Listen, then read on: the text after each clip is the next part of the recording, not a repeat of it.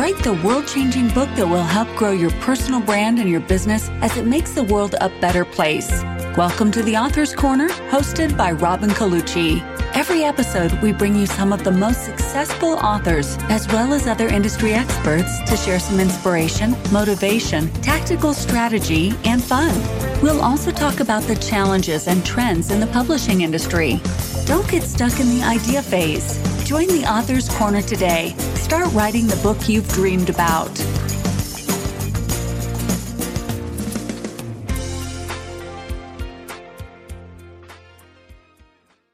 Okay, heads up, everybody, because listening to today's podcast episode can save you thousands of dollars and hours in losses from misguided marketing efforts.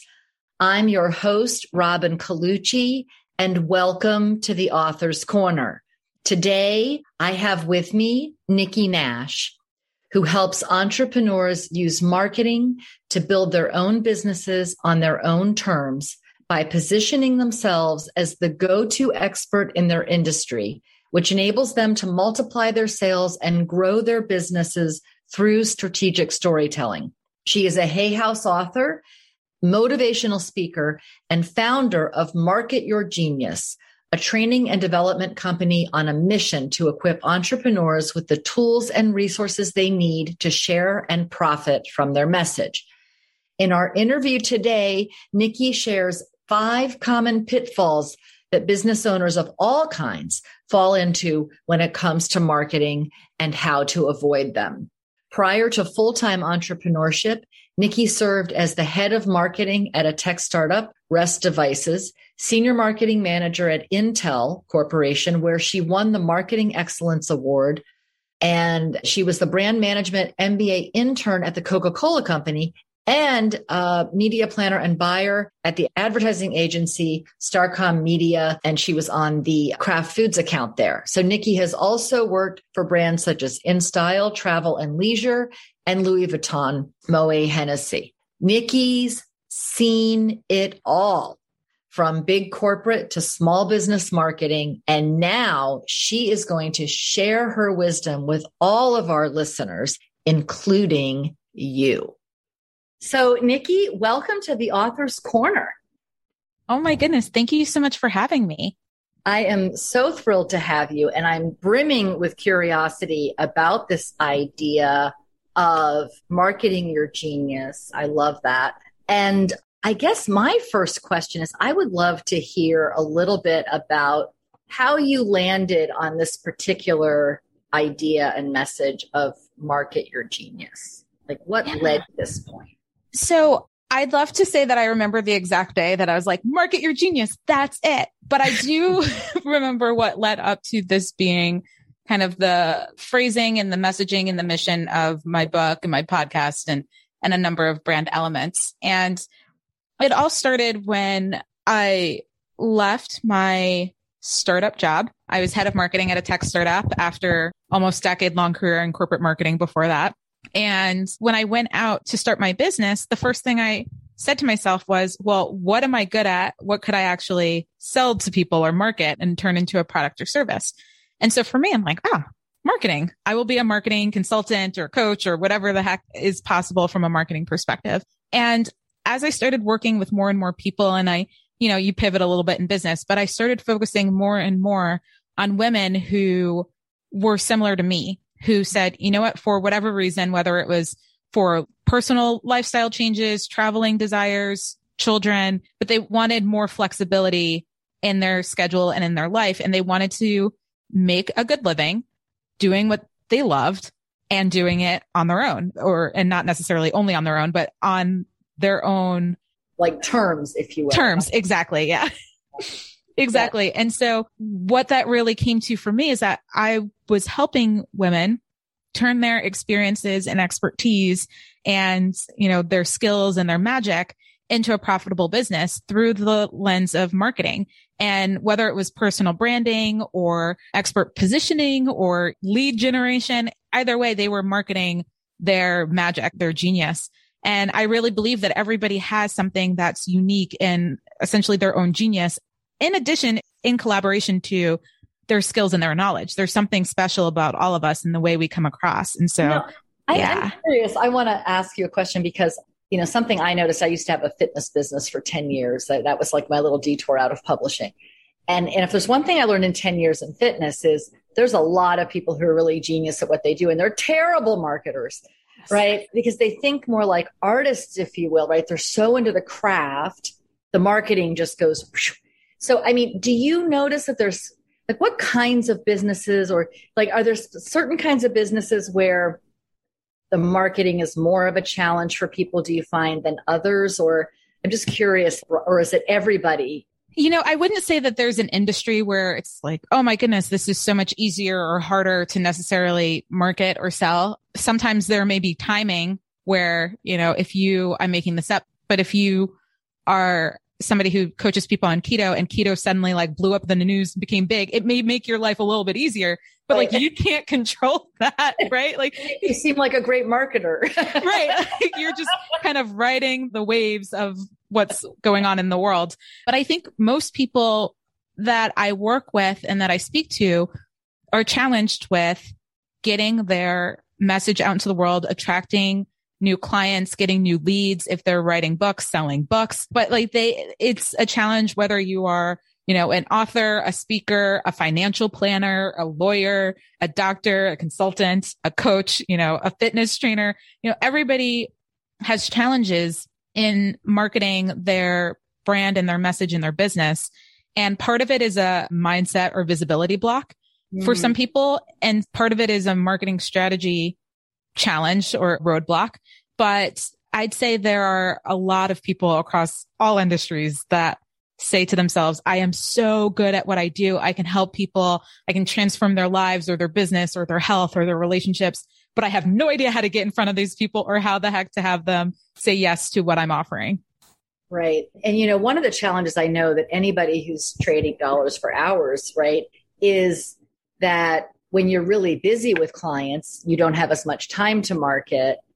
And then when you don't have as many clients, maybe you don't have as much money to market. What do you say to people who come to you with that challenge? Oh, I have been there. That's what I did first 3 months of business. And it's funny because people automatically assume, oh, you have a background in marketing. Obviously, you're never going to make a mistake in your own business. It must be so easy for you. No, I make the same mistakes as my clients have made. And maybe I just realized it more quickly or recovered a little bit faster, but I made the same mistakes. And when I started my business, I remember I got my first 2 clients in a week. They were days apart. It was amazing. I thought that, at that rate, I was going to have, such a high, right, like revenue producing business with all this business. Right. Like this is amazing. And that was not really the case. But what happened is I got those clients so quickly, and then I was so busy focusing on servicing those clients, I forgot to do the things consistently that got me those clients in the first place. So when their contracts were up, all of a sudden I was like, oh crud, I don't have any more money coming in. And then it becomes either, maybe you don't have the money or resources to market, though that's oftentimes not the case. It could be, oh my goodness, I've now gotten used to a certain income or revenue, and I've maybe committed to other expenses, and oh crud, I better get this money in. And then there becomes this panic, and it's like, I need these clients to come today or tomorrow. And it doesn't work that fast for a lot of people. And so I've been there, I've done that. And what I usually tell people is that there's marketing that always needs to be done in your business. If you want consistent income, if you want consistent clients, you have to consistently market. And until you've been in business for a really, really long time, where you can tell the time period between somebody who hears about you and buys from you on average, you at the beginning don't really know that. And so you don't know if you have to keep marketing for 6 months or 8 months before somebody says yes to you, or if it takes, 2 weeks. And so I really encourage people to create a plan, stick to the plan, and tweak the plan along the way, but don't kind of start one thing and then throw it out the window and start another thing and throw that out the window and that sort of thing. I'm hearing in this advice that you just gave 2 more common mistakes that maybe we can unpack a little bit more. And one is, you said, have a plan and keep doing the plan. Yes. What would lead you to say that, Nikki? Well, funny you should ask, because I think in the first chapter of my book, Real Talk, because I'm like, here are the 5 common pitfalls of people. And one of them I call TMI, which stands for too many ideas, right? Because there's so many people who are like, I have an idea about this and I have an idea about that and I have an idea about this. And every time they have a new idea, they're on to the next one. It's like, wait, you never actually finished your first idea here. And in that vein, it's similar, but usually too many ideas creates too many products or services. And then there's what I like to call RSS, which is rapid strategy switching. When you're like, ooh, here's a strategy. And then you do it once or maybe not at all. And it doesn't work as well as you thought it would. And you're like, screw that. I'm going to do this other thing because somebody just showed me an ad about how magical this other thing I could be doing is. And then you have people, I did webinars, I did challenges, I did a live launch, I spoke on stages, I did one podcast interview and I didn't make $1 billion. And now I'm never guesting on another podcast again. I'm being melodramatic on purpose, but that happens. I've done that. I've done it. I've said, yes, so-and-so told me this is the way to fame and fortune and I'm going to follow this. And then I did it once and I'm like, that didn't really work out at all. All right, I'm going to do something else now. Right? Yeah. And so it's like this digging these really shallow holes and being surprised when you don't hit oil. Exactly. It's like you have 1,000 really tiny holes. And if you took all of like the depth that you created and you put them all in one concentrated area, you probably would have hit gold or struck oil. Right. Right. And so I call, unvalidated marketing is another challenge where people don't take the time to test and validate the one idea they had in order to make sure it works. And if it didn't work, then you don't go, well, let me throw the baby out with the bathwater. You're like, which is an expression I never really understood, but I'm just like, my grandmother said it all the time and I know what it means, but I don't know where it came from. I'm like, who throws a baby out with the bathwater? But, like instead of, throwing all of your effort and magic out the window, you could go, okay, well, I did this thing. I tracked the results. This is what happened. It could have been better. Here's what I think would make it better. And now I'm going to try again. Yeah. Because real talk, who's accomplished anything successfully on the first try in anything and then maintained that, Well, right. And maintained it. Yeah. Right. We set such unrealistic expectations for ourselves as entrepreneurs sometimes where I'm like, could you walk a mile on your first time ever walking? Yeah. Like, probably not. I'm a parent. Now I have 2 grown children, but when my kids were little and they used to watch movies by a certain large movie company that does a lot of kids films, that's also to remain unnamed, but I get where you're going. But you know how it's like the kid really wants to play baseball or really wants to learn how to play the piano or the clarinet or God knows, wants to win the dance competition. And they suck at first. And then with a 3-minute montage with a music accompaniment, they're like a champion level player. Yeah. Either that or they break their arm and there's some sort of freak accident. I forget which movie that was, but it was a movie. It's like, you sucked, you broke your arm, it healed funny, and now you're amazing.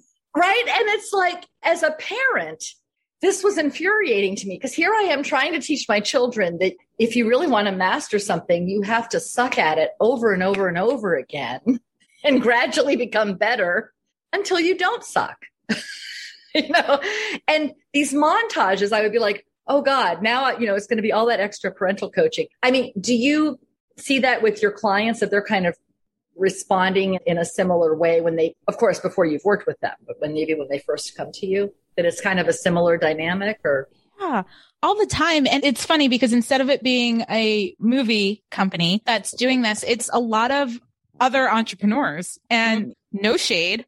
And I get the marketing strategy behind it. But if they can show like, hey, I'm going to show you my 1% of all of my clients' success story. And that's all people are showing. It's probably not even 1%. It's like 0.1% of the people that do my program reaches this level of success this quickly.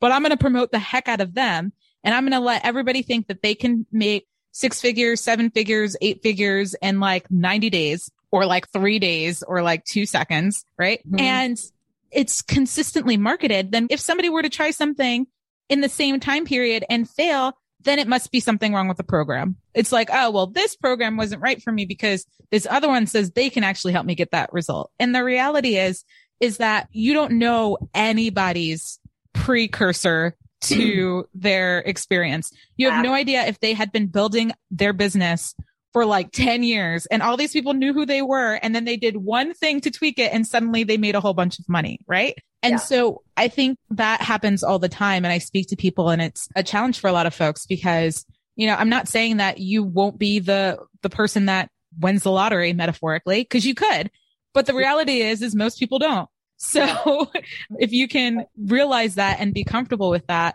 and set more realistic, attainable actions for yourself, then you won't constantly feel like, oh, you know, I've missed the bar again. I've missed it again. I've missed it again and feel defeated.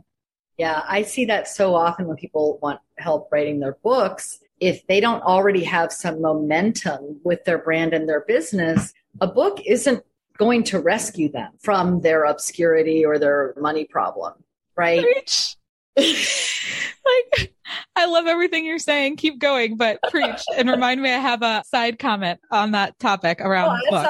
I said, I think we got it across. How would you add to that? So I was doing a training to a group of authors or aspiring authors and aspiring authors. And somebody had asked me how they can essentially make enough money to fund their life from their first book. And I was like, miracle. I was like, that is so cute. And I love you. And I don't want to be a dream crusher here, but statistically, that is not happening. Like statistically, the people who make the amount of money from book sales that you would like to make already have way more money. And this is like such a small amount of money to them that it's kind of like, that's not why they're doing it. They're doing it for a branding and marketing perspective. Now I'm telling you to preach because that is so true. I mean, it's like the you can't even afford a lifestyle of like living on the Santa Monica Pier for what a book that isn't driven by somebody who has a really big platform is going to provide financially. And I think there's this fantasy land like you said, the lottery, right? Like I'm going to put my book on Amazon, sell 100,000 copies and go live in Bora Bora. And it's like, well, some people win the Powerball lottery and maybe you'd win that lottery on Amazon, but this is not something that is a strategy. I wouldn't recommend this as a marketing strategy or a business strategy. Like for people who are writing, you know, nonfiction books, whether it's a teaching memoir or a self-help book or a how-to book or things along those lines, most people make their money by offering a course or a membership or consulting or speaking or coaching. I can't remember if I said that already, but they offer like an agency, some sort of service or something on the back end. And that's where they make their money. And the book is really more of a marketing tool than anything else. Like they may make some money off of it, but it's really a marketing tool. Yeah. And what I'd add to that too is don't do the book first. Like don't write a book to have a business. You want to have a business and then write a book to help grow the business. Because that's another thing I see a lot of people selling is this idea of like write a book and then you can build a business off of a book. But you know, you're not going to have a whole lot of value to share in a book for a business you've never done. Yeah. I mean, unless you're literally writing a memoir or something or like a teaching memoir. And even then I still would probably recommend you have the book first. I mean, the business first, but at least then you're at least sharing your own life. But like if you're writing, if the intention of the book is to train somebody or help them with something, ideally you would have actually trained people and helped them in that thing to help put it in the book. A good result. Yeah. Right. And memoir is not. It's an acquired taste. Unless you're really famous. People aren't reading it. About your yeah. Now that we've killed all their dreams. Dream crushers.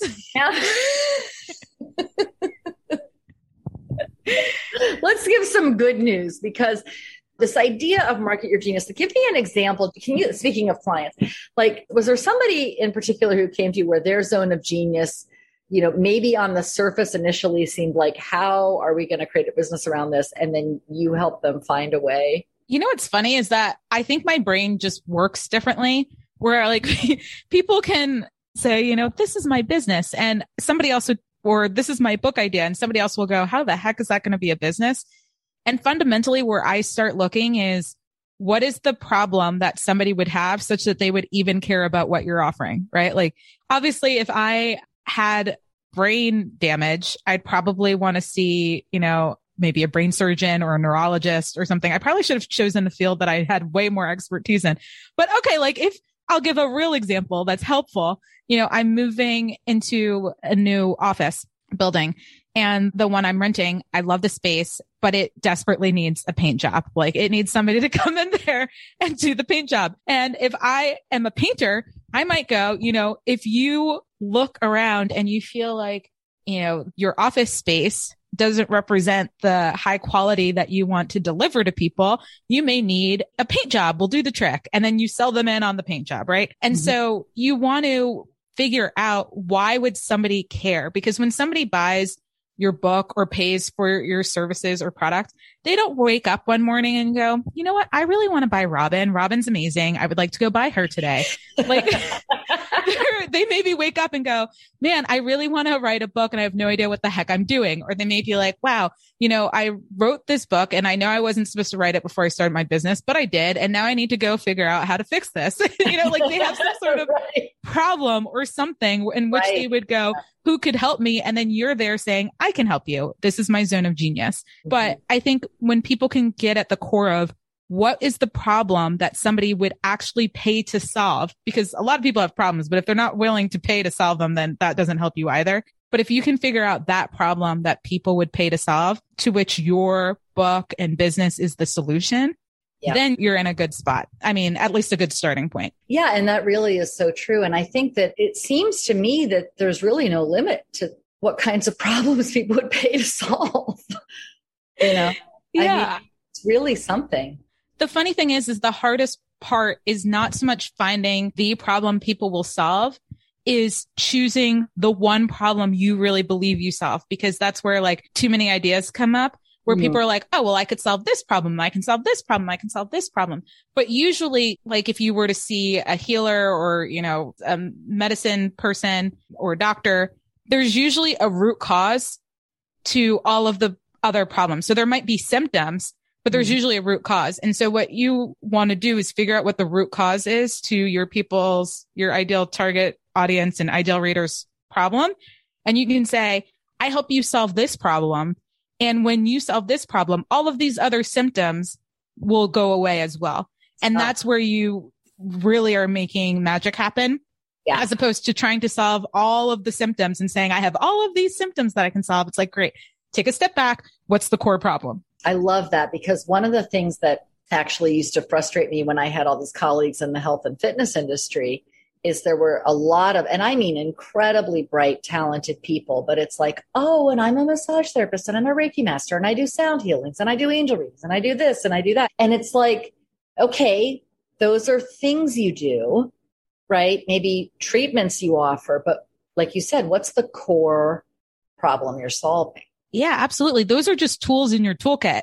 Yeah. You can say, and I'm making this up, but maybe you help people with pain management, right? Or like back pain. I'll get really specific. Maybe you help people with back pain and you may use acupuncture or you may use, Reiki. I don't actually know if half of these actually solve the problem. So I apologize to people, but I feel like it does because you're right there. Reiki, massage, acupuncture. Yeah, all those things. Yeah. Chiropractic. Chiropractics. Exactly. Yeah. Like you can come up with the right treatment based off of the person and where they're feeling pain and what is the right kind of package for them based off of their kind of comfort and desire. But at the end of the day, you solve back pain. And then that's the difference versus saying, I go to a masseuse every month because I also see a mobility coach, but I have my symptom was very tight hamstrings.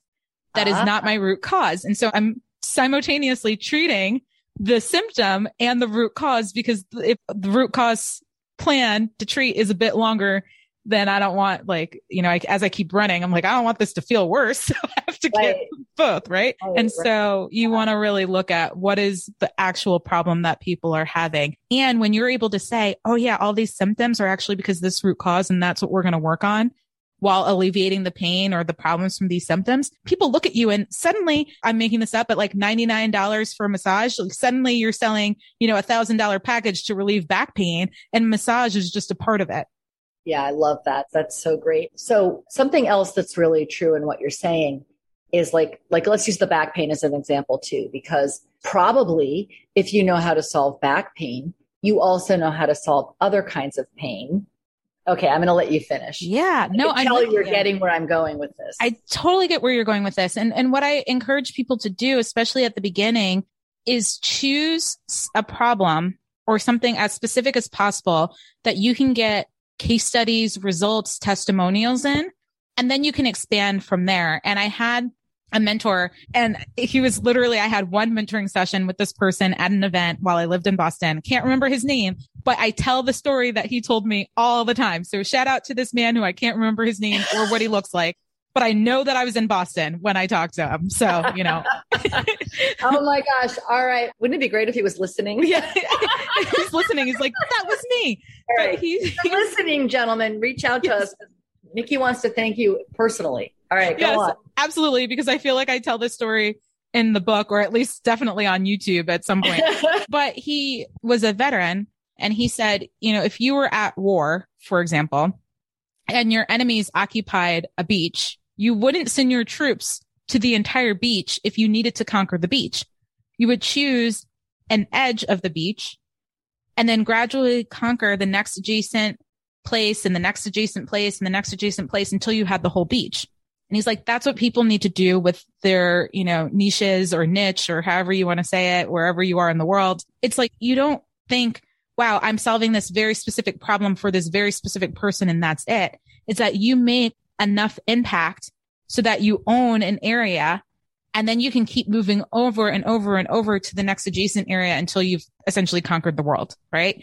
Yeah. And that's what I wish more people got, because I think a lot of people out there have taught, you have to create this one product for this one specific segment in the marketplace. And that's not true. You know what I mean? Technically, if somebody's designing, I think of Macs or laptops, I was the only person in my family for a long time that had a Mac. I was in one of the early adopters. I've had one since probably like middle school or high school. My whole family made fun of me. They're like, I don't even understand why you like this device. Now, tell you what, go through my parents' house and tell me who has a non-Mac product. Nobody. And I'm like, yeah, you're welcome. Right. But they went after a specific market first. I don't even think I was in their additional target market, but it worked for me. You go after somebody initially, whether it's creatives or early adopters or whoever you think is going to be right for you. And you make such an impact with them that they become the people who give you testimonials, case studies, share how amazing it is, spread the word of mouth, spread, all sorts of things so that you can continue to grow and expand who you're reaching. Yeah, brilliant. That is such a brilliant example too. Well, I think Apple was so genius about it, because I would bet that it was probably somebody who identifies as creative. Because I remember actually when I bought my first Mac, it's because a client of mine was like, well, what kind of laptop do you have? And she goes, are you PC or Mac? And I'm like, well, I have a PC. She goes, oh, she's like, I never had you for a PC person. I'm like, well, why do you say that? You're so creative. And she's like, Macs are for creative people. And oh my God, right? I'm like, well, I have to be in the creative column. have to be that creative person. Now, and got my first MacBook Air, and I think I'm on my fourth now, right? So, I mean, it's interesting. But that's really sophisticated marketing. That's like identity, like something about the brand is something that the person is associating with their identity. Do you see that this is possible for solopreneurs to accomplish as well? I think conceptually it is. And even in reality, if you create a movement or something around what you do, then yes, absolutely. But I think for a lot of people, depending on their business, they may not be out to create a specific movement in which maybe there's literally people being proud to be a part of the community. Even if they don't have physical products, maybe there's merch or something that solidifies them or makes them feel a part of the community. You can absolutely do that with movements. But I think what's also equally as important for most people that are building essentially personal brand businesses is that you're crystal clear on who you are and how you show up in the world, so that people can identify if they want you in their circle.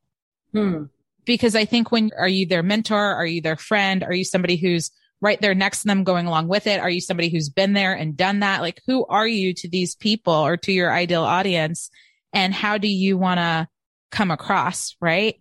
Mm-hmm. And so when you're clear on that, that's probably the first step, is to have people want to have you in their circle, even if they will never meet you and they'll only read your book or they'll only buy an online course or something, but give them enough of you. You know, if a lot of people, whether you love or hate Oprah has built a brand where people associate her with certain things. And so if Oprah sells something and people are like, wow, this is coming from Oprah, I want to be in Oprah's inner circle. That's a thing, right? Right. But I think it's interesting because what you said is if they want you in their inner circle, which is something I hadn't heard before. So, I mean, I've heard about wanting them to be in yours. Or, like getting them to the point where they want to be in your community. But this is an interesting point of view. Can you say more about that? Because I haven't really heard anybody talk about it in that way before. Yeah. My perspective or 2 cents is that so often personal brand businesses or people who are experts in an industry or an area are creating communities and saying, hey, do you want to be a part of this community? Because, we're so amazing. But the way that I often look at it is if I'm monetizing my personal brand, right?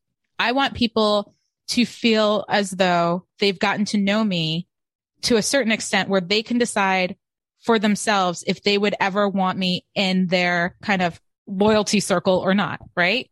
Huh. And so when I look at it that way, I'm very clear on who I am as a person, what parts of my life I'm willing to share publicly, because as much as I am a public person, meaning like I'm on YouTube, I'm on podcasts, I wrote a freaking book, like I'm out there. I'm also a very private person. And I think that's something that people often get collapsed. Like, oh, if you're public, no, like we still don't know who Mindy Kaling's fathered her children. I think that's the most amazing thing in the world. I hope we never find out. I want to be that person. I want people to be like, oh, she has kids, no idea who her husband is, or if she had babies with someone, or if she, did in a sperm bank or whatever. Like, I'm cool with that because I don't need my personal life to be public, but I want people to publicly feel like they know who I am and what I stand for and what I'm like, and to powerfully choose if they want to be associated with me or not.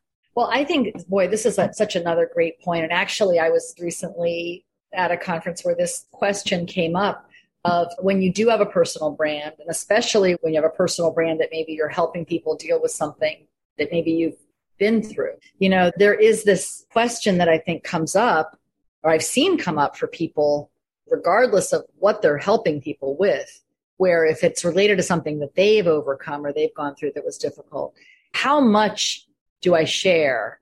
And how much is too much? I'm curious, like, but imagine your clients probably come to you with this kind of a question. What advice do you give? Yeah, it starts with, first you have to figure out where you are in the journey or the cycle of things that you've been through and are going through. Because if you're in the midst of something traumatic or not that pleasant, or you're still figuring things out, it's not most likely the ideal time to publicly share it, especially if you are looking to be someone's mentor or advisor, right? And it's not the ideal time to be coaching people through it either. Exactly. Yeah. Because you're still figuring it out yourself, right? Like hopefully you're at the phase of getting your own support, right? Yeah. Yeah. And so the first thing that's important is that whatever it is that you want to publicly share or help people with is that's in your, not necessarily in your past, but you've worked through it, right? To a certain extent, there are certain things in life where it's like, and you're constantly going to have to deal with it, but you've at least gotten to the point where it's not like a traumatic response to it for you, for the most part, right? Yeah.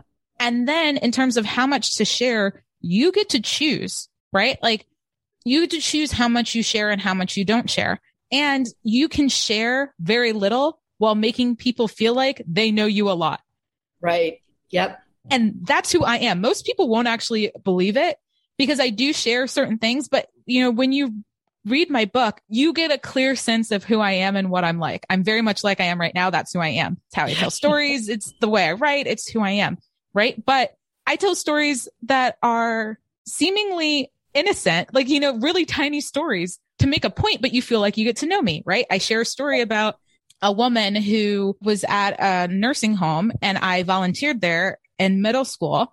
And she had all of these little boxes, like little painted, almost, the little boxes you get with earrings inside if you buy from a department store. Yeah. She essentially had things that side made out of probably cardboard, and she painted them. And she's like, what do I do with all these boxes? And as little young Nikki, I'm like, what? I'm going to sell them for you, because who could resist buying a box from a middle schooler for an elderly woman, right? Oh my God, a born marketer, Nikki. Right, born marketer, right? But I tell stories like that to illustrate points in business, but people are like, wow, I really feel like I know what Nikki was like growing up. It's an innocent story. I'm purely comfortable telling that story. It has in fact, it wasn't until I was writing the book that story even made its way into my mind to prove a point, which spoiler alert for people who are like, Nikki, what the heck was the point of that story? Why is it in your book? It was about the importance of understanding market need, because apparently a lot of people could resist buying a little box of earrings, like not even with earrings in it, like just like a little painted box from a middle schooler selling on behalf of an elder lady. It's like, you have to understand market need and who your right audience is in the first place, because I could have been marketing in the wrong pool. There's so many things that you need to learn, and you can pull lessons like that and share that publicly. And people are like, oh my gosh, I really feel like I get to know you. You're amazing. But you will not hear me publicly talk about like things that are personal to me that I like to keep personal. Yeah. And I mean, that's something I get asked about too, is like, how much should I share? And especially when people have been through trauma, right? And I always say, your reader can fill in the blanks. You can just acknowledge this happened. And the reader who's really going to connect with it is the one who's gone through a similar experience, and they're going to fill in with their own. And you don't have to re-traumatize yourself over and over and over again, telling the story of your traumas. 100%. There are a number of public figures out there, and there are many who keep traumatic experiences completely private. They may share or acknowledge that they happen, but they keep the details and things very private.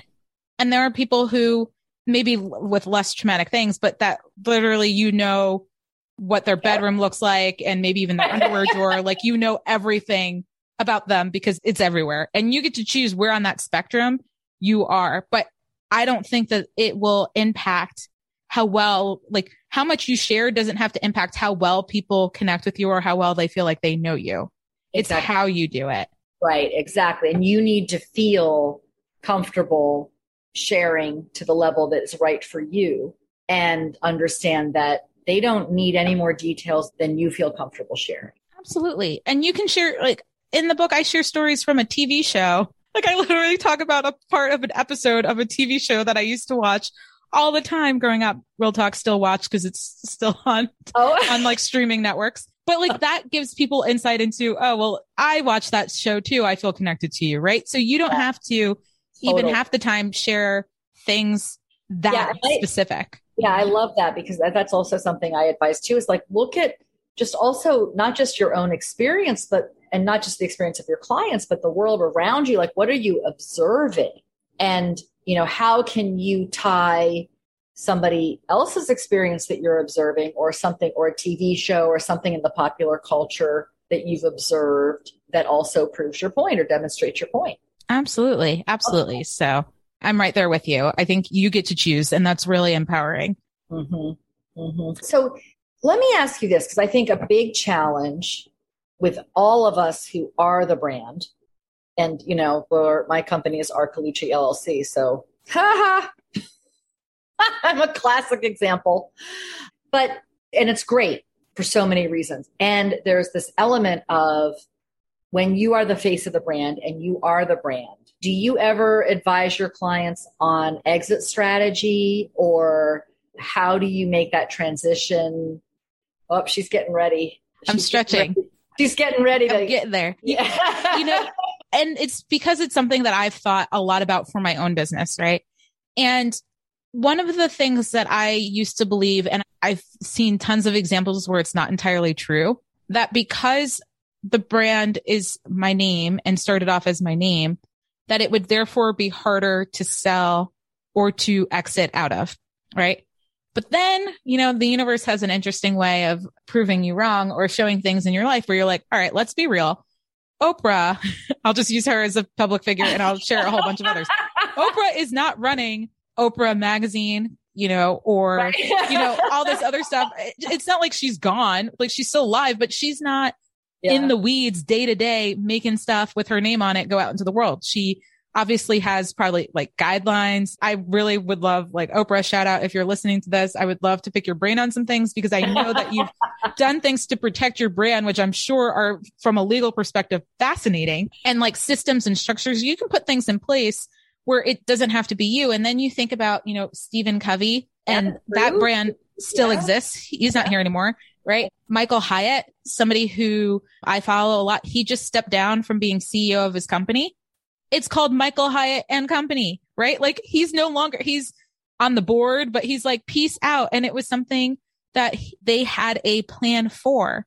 And so I think what's important is if your brand is your name, know that there's still value in the assets. Like if you think about the other assets that you have from a business, whether it's, do you have a subscription-based model and are you consistently bringing in or recurring revenue? Do you have a large email list that I'm sure somebody will want? Do you have a sub brand or the name of something or a podcast that has listeners or like that somebody would want? And so you can decide when it's time to exit to leave everything together and have a succession plan. And maybe for Michael Hyatt, his daughter took over. I don't have kids right now as of yet. I am very clear that I will be an older parent should I have kids because I'm 37. And so I'm just thinking, man, I'm going to have to be in business for a while before any of my kids potentially are even old enough and possible to even think if they want the business, right? So like that may not be my succession plan, but right.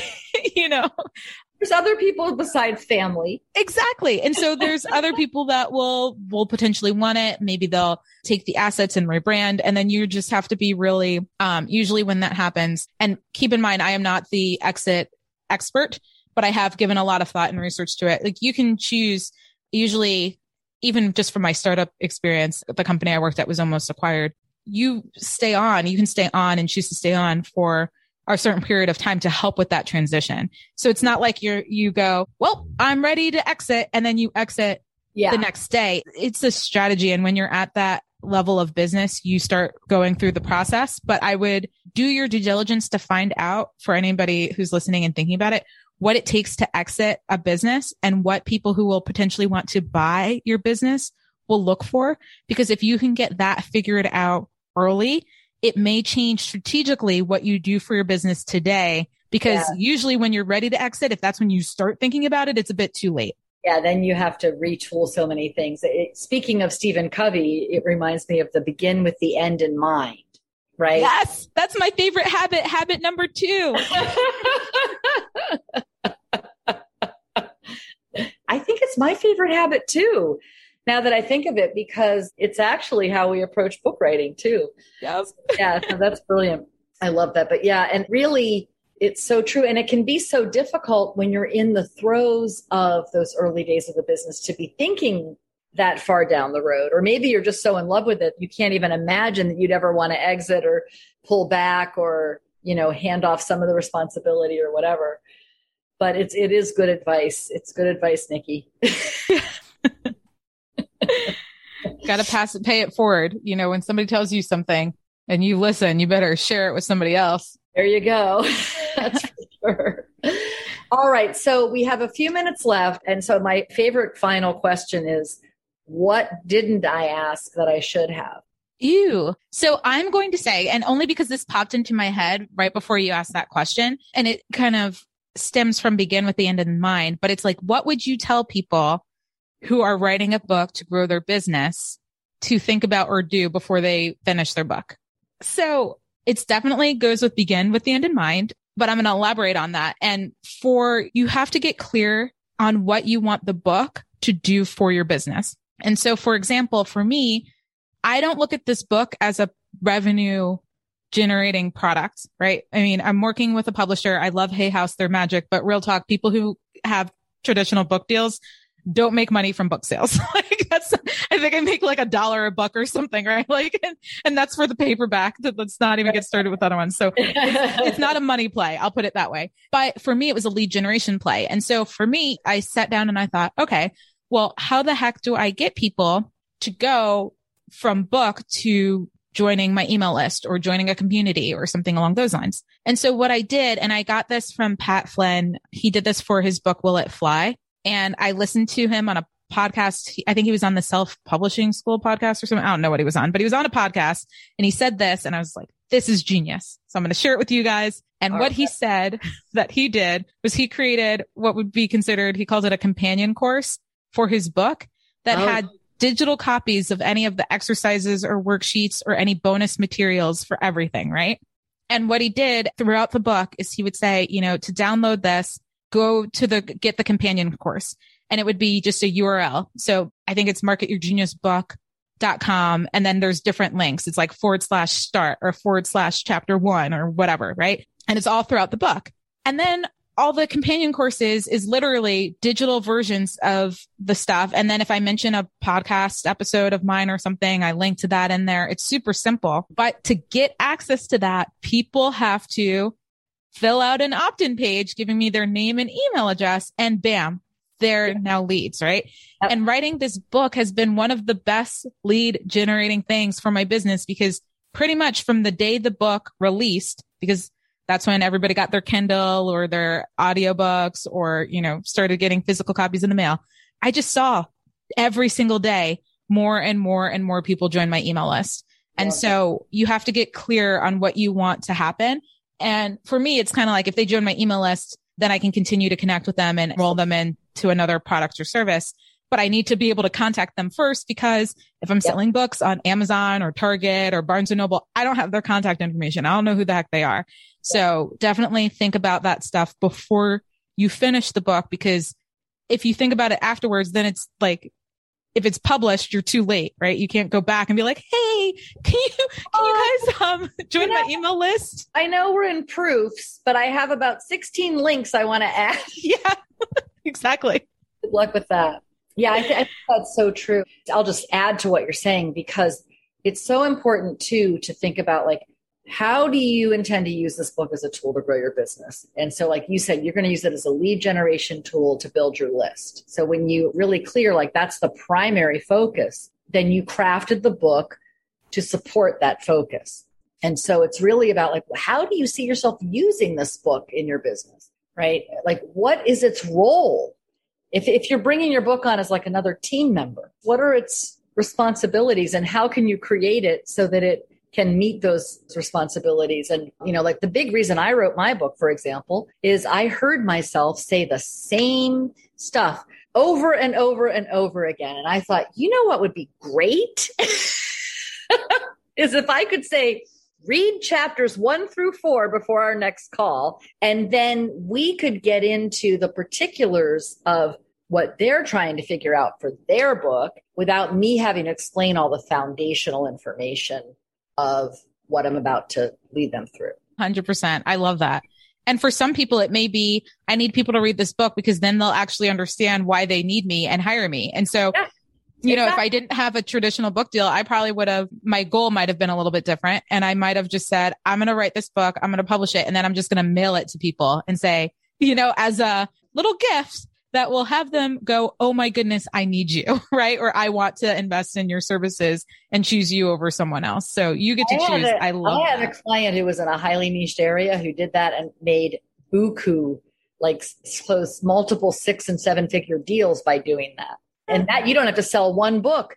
If you mail out 100 books a year to a highly curated list, that might just be all you need to do. Exactly. Yeah. Those are real strategies. And so I love that. Yay. Yeah. Nikki, this has been such a joy. I have loved every minute of speaking with you. And how can our listeners find you? The best place to go is if you go to nikkinash.co/magic. I was going to change the URL just now, and I was like, maybe I can create something different for this, but it's really just nikkinash.co/magic. If you go there, you will not only see how you can connect with me, but I have a number of freebies on there that will help you figure out how do you, whether it's build your author platform or generate leads for your business or things like that. So it's got some great free resources on it. That is fantastic. Oh my gosh. I'm so happy that we spoke today. And we will also put that link in the blog post that's connected with this episode so people can find it there as well. So Nikki, thank you once again for being with us on the Author's Corner today. Thank you so much.